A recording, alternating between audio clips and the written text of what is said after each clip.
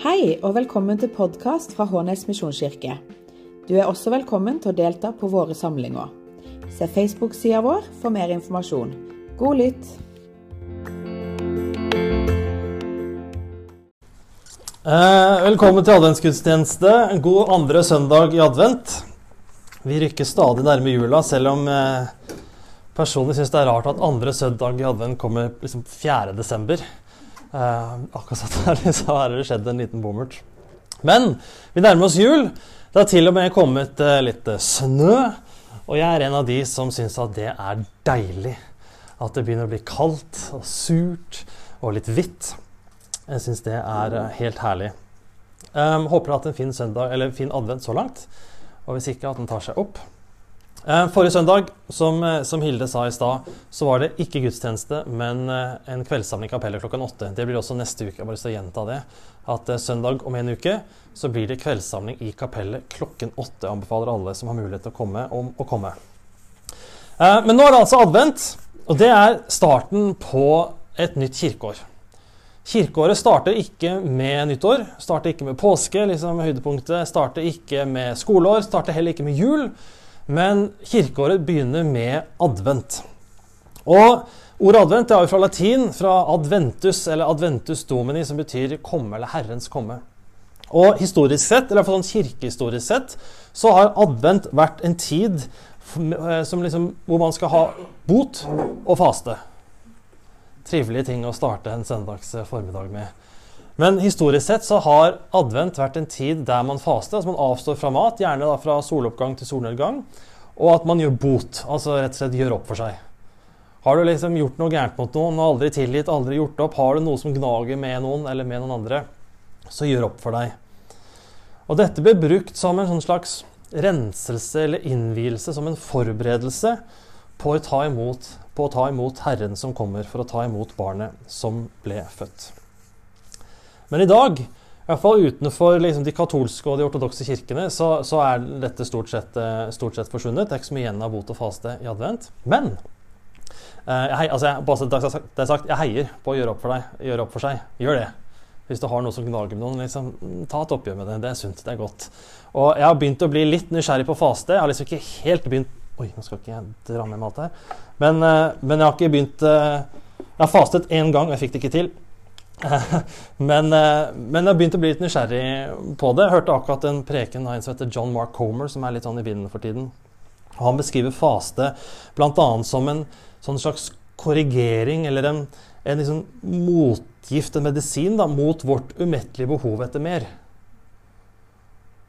At liksom faste kan være med liksom, å være en sånn slags motvekt til det behovet vi har om å alltid få mer.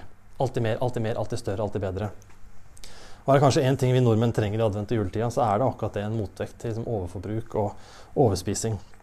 Og så vet jeg at i år for mange av oss så gjør liksom inflasjonen og høye strømpriser og høye dieselpriser og bensinpriser gjør den jobben for oss. Men poenget mitt er at selv om vi ikke faster og gjør bot, så har vi likevel for mange av oss bevart en sånn slags følelse av forberedelse i advent. At advent er en forberedelsestid. Vi forbereder oss til ferie. Det er innspurt på jobb, snakk om det. Trond hadde pakket 3500 gaver, han hadde pakket og sendt av sted. Altså det er innspurt, høygir. Det er juleavslutninger i hytt og pine. Alt av liksom, lag og foreninger og aktiviteter skal avsluttes, og ha juleavslutning samtidig. Det er julebord på jobb. Det er tidenes julebord på Hånes Misjonskirke i år. Er planlagt verdens største fest for meg. Det blir kjempefint. Men vi forbereder oss til ferie. Og så, ja, altså jeg er eneste ansatt, altså for dere som ikke vet det, så vi koser oss. Jeg bare sier det, jeg følger en konto på Twitter som heter Introvert Problems, som er, altså hvis du er introvert sånn som meg, og kjenner på at det av og til blir misforstått noen ganger, så er den kontoen grunn nok alene til å få deg Twitter. Introvert Problems, der har du noen som forstår deg. Men vi forbereder oss til juleferie. Vi forbereder oss også til julefeiringen, sant? Det er jo julegaver, litt sånn som Hilde leste i stad. Det er julegaver, julepynting, juletre skal kjøpes og pyntes, det er julebakst og kanskje til og med husvask hvis man rekker det. Så vi forbereder oss til ferie, og vi forbereder oss til feiring. Men hvor mye forbereder vi oss egentlig på frelseren? Da er det 3 ting på F, det er litt sånn halvkleint, men da husker du det. Ferie, feiring og frelseren. Men hvordan kan vi egentlig forberede oss på at frelseren kommer, at Herren kommer, midt oppe i liksom resten av livene våre? Hvordan kan vi egentlig forberede oss på det? Og for å svare på det spørsmålet, så må vi få julefortellingen ordentlig inn under huden. Og mange av dere har hørt den 1000 ganger før. Ikke tune det ut nå. Ikke meld dere ut bare for at dere har hørt det før.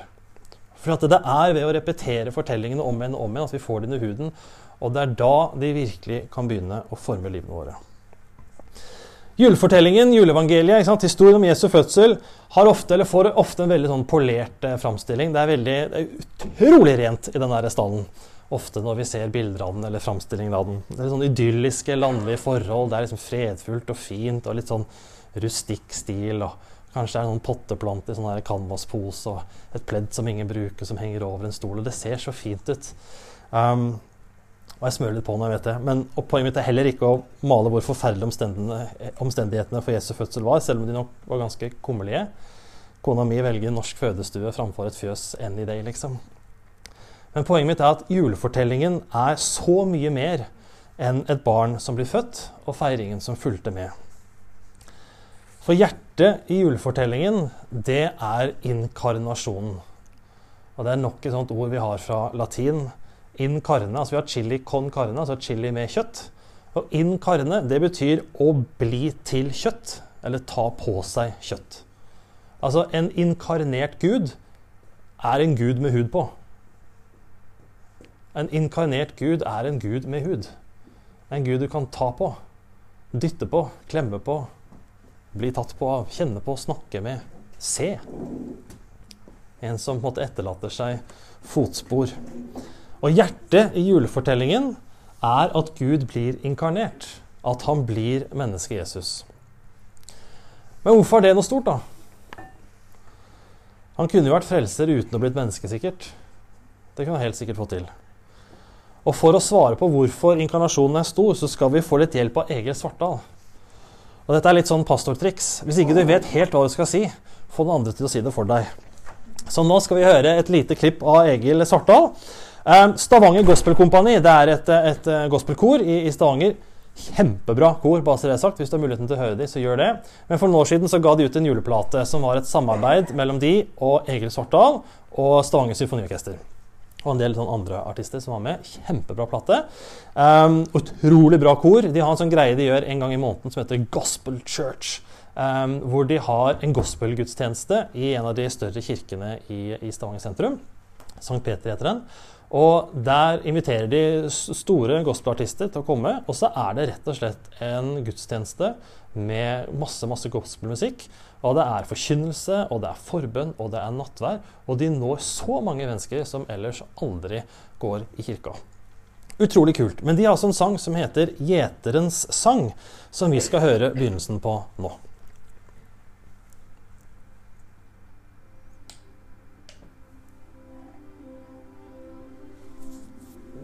Det var noen gjetere der inne, som var ute på marken og nattvakt over flokken sin.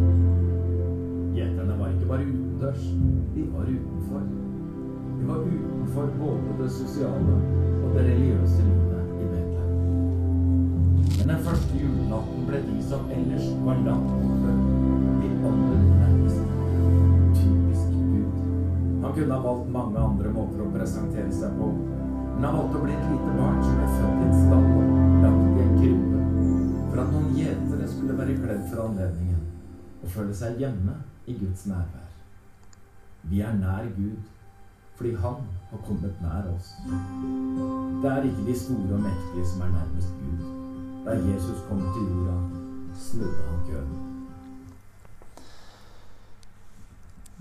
Han Egil Svartdal, hvis ikke det kjente han, kjent som, eller var i hvert fall kjent som TV-pastoren, har vært pastor her i Philadelphia, Kristiansand, og er vel det nå også, litt sånn midlertidig, eller som vikar. Har vært mye på TV, og har noe som heter plussord, som er sånne små andakter som man kan se på Facebook blant annet. Han har sånn, for meg, en sånn stemme. Han kan si nesten hva som helst, og så er det sånn, ja, det er helt riktig og helt sant, jeg stoler på det, liksom, uten tvil. Men hvorfor er det stort at Gud ble inkarnert, at Gud ble menneske? Og Egil Svartdal peker spesielt på to ting. Det første er at vi nær Gud fordi han har kommet nær oss. Eller sagt litt mer folkelig, det Gud som tar inch. Det Gud som initierer nærheten. Det han som kommer til oss, ikke motsatt. Det han som stiger ned til jorden og gjør den til sitt hjem, ikke vi som skal strekke oss opp til himmelen. Det han som tar del i livene våre og hvordan det å være menneske, ikke vi som skal slippe unna det. Og en av tingene som gjør inkarnasjonen så stor, at den snur opp ned på alle andre forestillinger om Gud og det guddommelige eller det hellige. Fordi inkarnasjonen presenterer ikke nok et menneskelig prosjekt for å bli elsket av Gud, nok et menneskelig tiltak for å komme nær han, eller til å få gjøre seg fortjent til han. Det ikke nok en oppskrift på her alt du må gjøre, alt du må være, alt du må si, alt du må tenke, alt du må tro, for at Gud skal være glad i deg, og for at du skal kunne bli kjent med han. Men inkarnasjonen snur opp ned på det. Det Gud som helt uten menneskelig forarbeid viser sin kjærlighet, og kommer ned hit til oss og gjør seg tilgjengelig. Et av navnene som Jesus gir når han blir født, Immanuel, som betyr Gud med oss. For vi nær Gud fordi han har kommet nær oss først. Det andre som gjør inkarnasjonen så stort, og som Egil Svartdal inne på, det som Svartdal sier, da Jesus kom til jorden, så snudde han køen. Og Guds rike blir ofte med rette kalt opp-ned-rike. Eller den amerikanske teolog og filosof som heter Dallas Willard, som mener at det egentlig det vår verden som burde bli kalt opp-ned-verden, for Guds rike, det jo riktig vei. Det ikke Guds rike som opp-ned, det oss som har snudd ting på hodet. Men Gud kunne presentert seg på alle mulige måter, og hvis vi leser Gammeltestamentet, så ser vi noen av de andre måtene han har gjort det på. Men han velger å bli et menneske. Han velger å bli et hjelpeløst barn, som først presenteres for og identifiseres med de mest marginaliserte menneskene i dagens samfunn. De første menneskene som får møte Jesus, eller første menneske som får møte Jesus, det en ugift gravid kvinne. Og i dag så ikke det så uvanlig, men på den tiden så var det var det laveste av det mest utstøtte du kunne få. Og så var det noen gjetere som vi treffer han. Ja, Josef også da, han må nevnes. Men så var det noen gjetere som vi treffer han, som Egil sa, ikke bare ute, men også utenfor. Og så var det noen utlendinger, noen utenlandske vismenn, som fikk lov til å treffe Jesus. Og leser vi videre i juleevangeliet, eller rett etter juleevangeliet, så får vi lese at Jesus ganske kjapt ble drevet på flukt. Kong Herodes ville ta livet av alle guttebarn. Han hadde hørt at det var noen som skulle bli født, som skulle utfordre hans, eller som kunne komme til å utfordre hans kongeposisjon, som gjør at Maria, Josef og Jesus drar på flukt og ender opp som flyktninger i Egypt. Nok en gruppe som ikke bare da, men også nå, ofte utstøtt, marginalisert, nedprioritert. Og hvis juleevangeliet hadde skjedd i dag i Norge, så hadde Jesus tilbrakt sine første år sikkert som asylsøker på mottak. Han hadde ikke vært i den flotteste, han hadde nok ikke vært i domkirka, eller Hånes misjonskirke, bare for å si det. Han hadde sannsynligvis vært på et asylmottak et eller annet sted. Eller sånn midlertidig camp, Og leser vi enda videre i evangeliet, så ser vi at de menneskene som Jesus sammen med, som han identifiserer med, som han har sitt evangelium med, som han forkynner og underviser og kaller til etterfølgelse, det fattige fiskere, det prostituerte, det kriminelle, det motstandsmenn, det syke, det blinde, det dødsdømte, og igjen kvinner og barn. Mennesker som var utenfor. Etter verdens standarder så var det ikke akkurat noe dream team han samlet seg. Men da Jesus kom til jorden, så snudde han altså køen.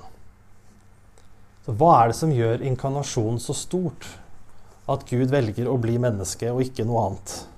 Det at det Gud som kommer nær og gjør seg selv tilgjengelig, og at han snur køen bak fram.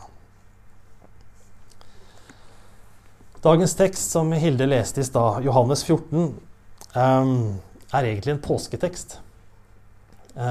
Og dagens preke har vært litt annerledes enn vanlig. Ikke sikkert du har lagt merke til det, og det helt i orden. Men det sånn at nå har det gått et år hvor vi har fulgt kirkeårets tekster. Og så for min del, som pastor, synes jeg det har vært veldig, veldig fint. Og sånn som jeg til vanlig har gjort det, er at vi liksom har lagt ut teksten, altså presentert teksten, hva er det som skjer, hva er det betyr, hva er det vi skal fokusere på, og hva i all verden har dette her å si for våre liv, hvordan kobler vi det på våre liv, sånn cirka. Og det har jeg ikke gjort i dag, og det er det 2 grunner til. Og det ene er at jeg har ikke vært helt i form denne uka her, så jeg har vært mye hjemme og måttet forberede meg litt annerledes. Men hovedgrunnen er at denne teksten her, den har vi hatt før. Og det oppdaget jeg før det var liksom for sent å snu, eller etter at det var for sent å snu. Denne teksten her hadde vi i vår. Rett etter påske, 8. mai, fant jeg ut av etter at jeg måtte google litt. Så hadde vi akkurat den teksten her. Så hvis du har lyst til å høre litt mer sånn dybde om akkurat den teksten fra Johannes 14, så kan du gå og høre den preken fra 8. mai. Men Johannes 14 skal ha en liten sånn oppsummering. Som sagt, egentlig en påsketekst. Den samtalen Jesus har med disiplene, den skjer på skjærtorsdag. Så de har samlet seg i et hus, de har spist middag. Jesus har vasket disiplene sine føtter. Den er liksom, i hvert fall fra disiplenes perspektiv, eller sånn provoserende tjenestehandlingen. At liksom mesteren skulle plutselig vaske føtter. Men de har spist middag, nattverden har blitt innstiftet, Judas har blitt utpekt som forræder og liksom forlatt selskapet. Peter har fått vite at han kommer til å fornekte Jesus 3 ganger i løpet av kvelden, eller i løpet av natta. Så det er sikkert litt sånn spesiell stemning rundt middagsbordet. Og lurer på liksom hvem var nestemann som turte å gå frempå med noe og eventuelt bli avslørt. Og kanskje er det derfor Jesus innleder det som er en av de lengste samtalene som er gjengitt i evangeliene, med «La ikke hjertet bli grepet av angst». Så begynner han Johannes 14 med. Og så forteller Jesus disiplene om at i sin fars hus, der er det mange rom. Og der skal han gjøre i stand et sted for dem. Og der skal de få lov til å være sammen med ham. I Guds hus, et bilde på Guds rike, der er det mange rom. Og der er det blant annet et rom for deg. Som er gjort i stand for deg. Og det er plass nok til at du kan ta med deg familien din og invitere med deg naboer og venner og kolleger og utvidet familie, svigers til og med. Og Ingrid Eskilt, som har jobbet her på Ansgarskolen i mange, mange år, og som er en knalldyktig forkynner, hun har flere ganger sagt at evangeliet kan oppsummeres i ett ord, og det er kom. Kom hjem. Gud har kommet nær, så vi kan komme hjem. Neste søndag når vi skal ha kveldssamling i kapellet, så hvis du kommer, så legg merke til i hermetegn kirkespiret i kapellet. For det går nedover inn i rommet, i stedet for å strekke seg oppover mot himmelen. Og Kjell Nupen, som tegnet kapellet, han mente at det skulle symbolisere nettopp det at det ikke er vi som skal strekke oss opp til Gud, men det er han som strekker seg ned til oss. Kom, for han har gjort i stand et rom for deg i sitt hus. Kom, for han er her. Kom, for alt er gjort ferdig, som vi skal si etterpå, når vi feirer nattvær. Vi skal gå inn for avslutning. Så hvordan kan dette forme våre liv? Denne julefortellingen om Gud som blir menneske, denne muligheten vi har til å komme hjem til et hus der det er gjort i stand rom for oss. Vi begynte med å se på advent som en forberedelsestid.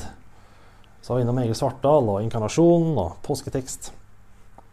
Men hvordan kan vi i dag, midt i livene våre slik de er, forberede oss på at Herren kommer? Og jeg tror vi kan gjøre akkurat som Jesus. Eller nesten akkurat som Jesus. Jesus er Gud med hud, og det kan også vi være. Eller som du leste så fint i stad, Hilde, vi kan være en stjerne som skinner på de vi møter. Jesus kaller etterfølgerne hans, oss, vi som er kirken, til å være hans hender og føtter på jorden til han en gang kommer igjen. Slik Jesus var Gud i måten han møtte mennesker på, i måten han behandlet dem på, snakket med dem, hjalp dem, viste omsorg for dem, sånn kan også vi gjøre. Det er ikke sånn at vi bare trenger å lese om det og synes at ja, det var fint at Jesus gjorde det, det var nydelig, er ikke han fin? Er ikke han god? Men vi kalles også til å gjøre det samme selv. Og vi hører om flere som gruer seg til jul. Det er bare å gå inn på en hvilken som helst nettavis, så finner du garantert en eller annen artikkel om noen som gruer seg til jul, noen som har det trangere i jula, noen som ikke har råd til like mye i jula, noen som bekymrer for hvordan det blir med barna i jula, noen som ikke har det trygt i jula. Nyfattig har liksom blitt et sånt nyord. Det er flere som har det kaldere, flere som har det trangere, flere som har mye høye skuldre rundt denne julen her enn til vanlig. Og så det heldigvis veldig mange muligheter til å hjelpe til på den ene eller den andre måten. Og på den måten være liksom inkarnerte og gi mennesker en mulighet til å møte Gud med hud på. Og jeg skal gjøre noe som jeg ikke helt pleier å gjøre. Og jeg tror jeg pleier å være flink til å fortelle om alle de gangene jeg ikke får til ting. Eller jeg prøver å få være det. Men nå skal jeg fortelle om noe som jeg har fått til, og som bra, og som fint, og som jeg litt stolt av. Og jeg håper at vi kjenner om det godt nok til at dette ikke ment som en sånn ovenfra ned. Her pastoren som liksom får til det kristne livet, og dere stakkars arme små, liksom, dere må se og følge mitt eksempel og gjøre som meg. For det ikke sånn. Men det noe som vår familie gjør, som ganske fint, og som kanskje dere også kan gjøre, eller gjøre noe lignende. Men vi har adventskalender for jentene våre. Vi har 2 jenter på 4 og 6. Så de velger liksom annenhver dag. Det veldig, veldig viktig. Og så har vi liksom delt gavene i 4 kategorier. Det gaver til Elinor, det gaver til Frida, det typ sånn tannkrem, hårbøyle, strømpebukse, ting du hadde fått uansett, liksom, som vi uansett må kjøpe til deg, det får du i julekalenderen. Og så har vi den 3. kategori, som ting som vi skal gjøre sammen som familie.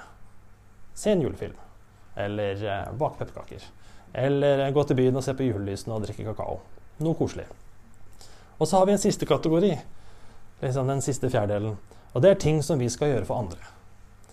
Og vi har hatt en del sånn panteflasker som har ligget i huset, eller i garasjen, som ikke giddet å pante de, og så bare hiver de i garasjen etter hvert som liksom disse her store plastposene blir fulle. Og så har de egentlig ligget der siden vi flyttet hit for snart 5 år siden.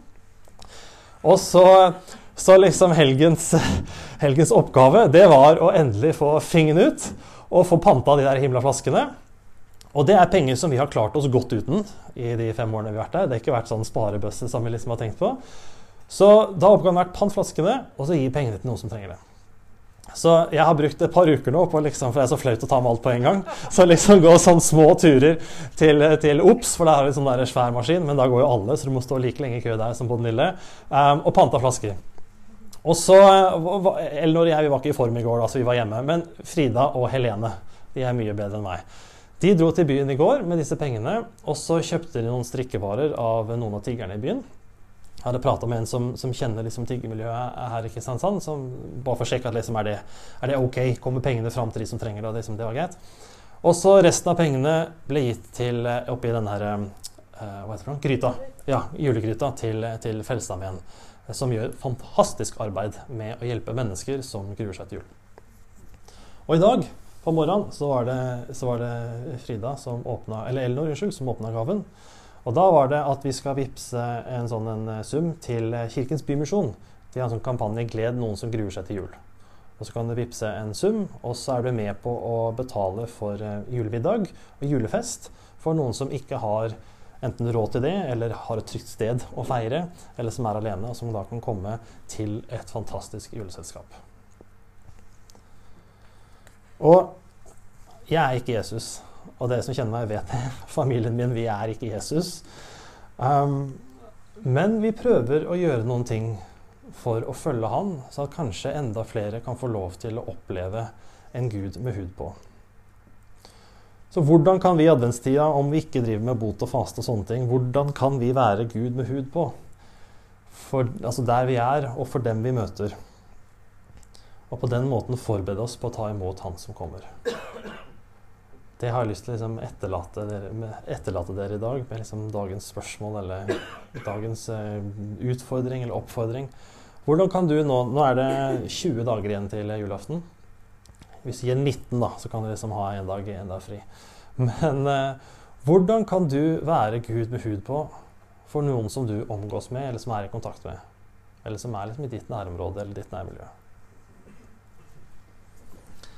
Da skal vi be, og så får vi en sang til. Kjære Jesus, tusen takk for at du kom til jorden. Takk for at du ble menneske. Og takk for at ikke du bare menga deg med fiffen, liksom. Takk for at ikke du bare var opptatt av makt og posisjon og penger og rikdom og innflytelse og henge med de rette folkene og se bra ut og være populær for den saks skyld. Men takk, Herre, for at du kom til de og til oss som strever med vårt, og som synes at ting kan være vanskelig og krevende og mørkt og kaldt og trangt og det som er. Og takk for at det er du som kommer til oss. At det ikke er vi som må få til en hel masse greier for å komme til deg. Takk for at du snudde køen. Og Jesus, du kaller oss til å være dine hender og føtter på jorden her frem til du kommer tilbake igjen. Og det er et kall som jeg tror i hvert fall de aller fleste av oss ønsker å følge, og som også kan være krevende, fordi liksom, livet er livet, og det går sin gang, og så ruller det og går liksom bare. Men Herre, jeg ber deg om at du må spesielt hjelpe oss, hjelpe vår menighet i denne adventstiden her, til å være Gud med hud for noen andre enn oss selv. Amen.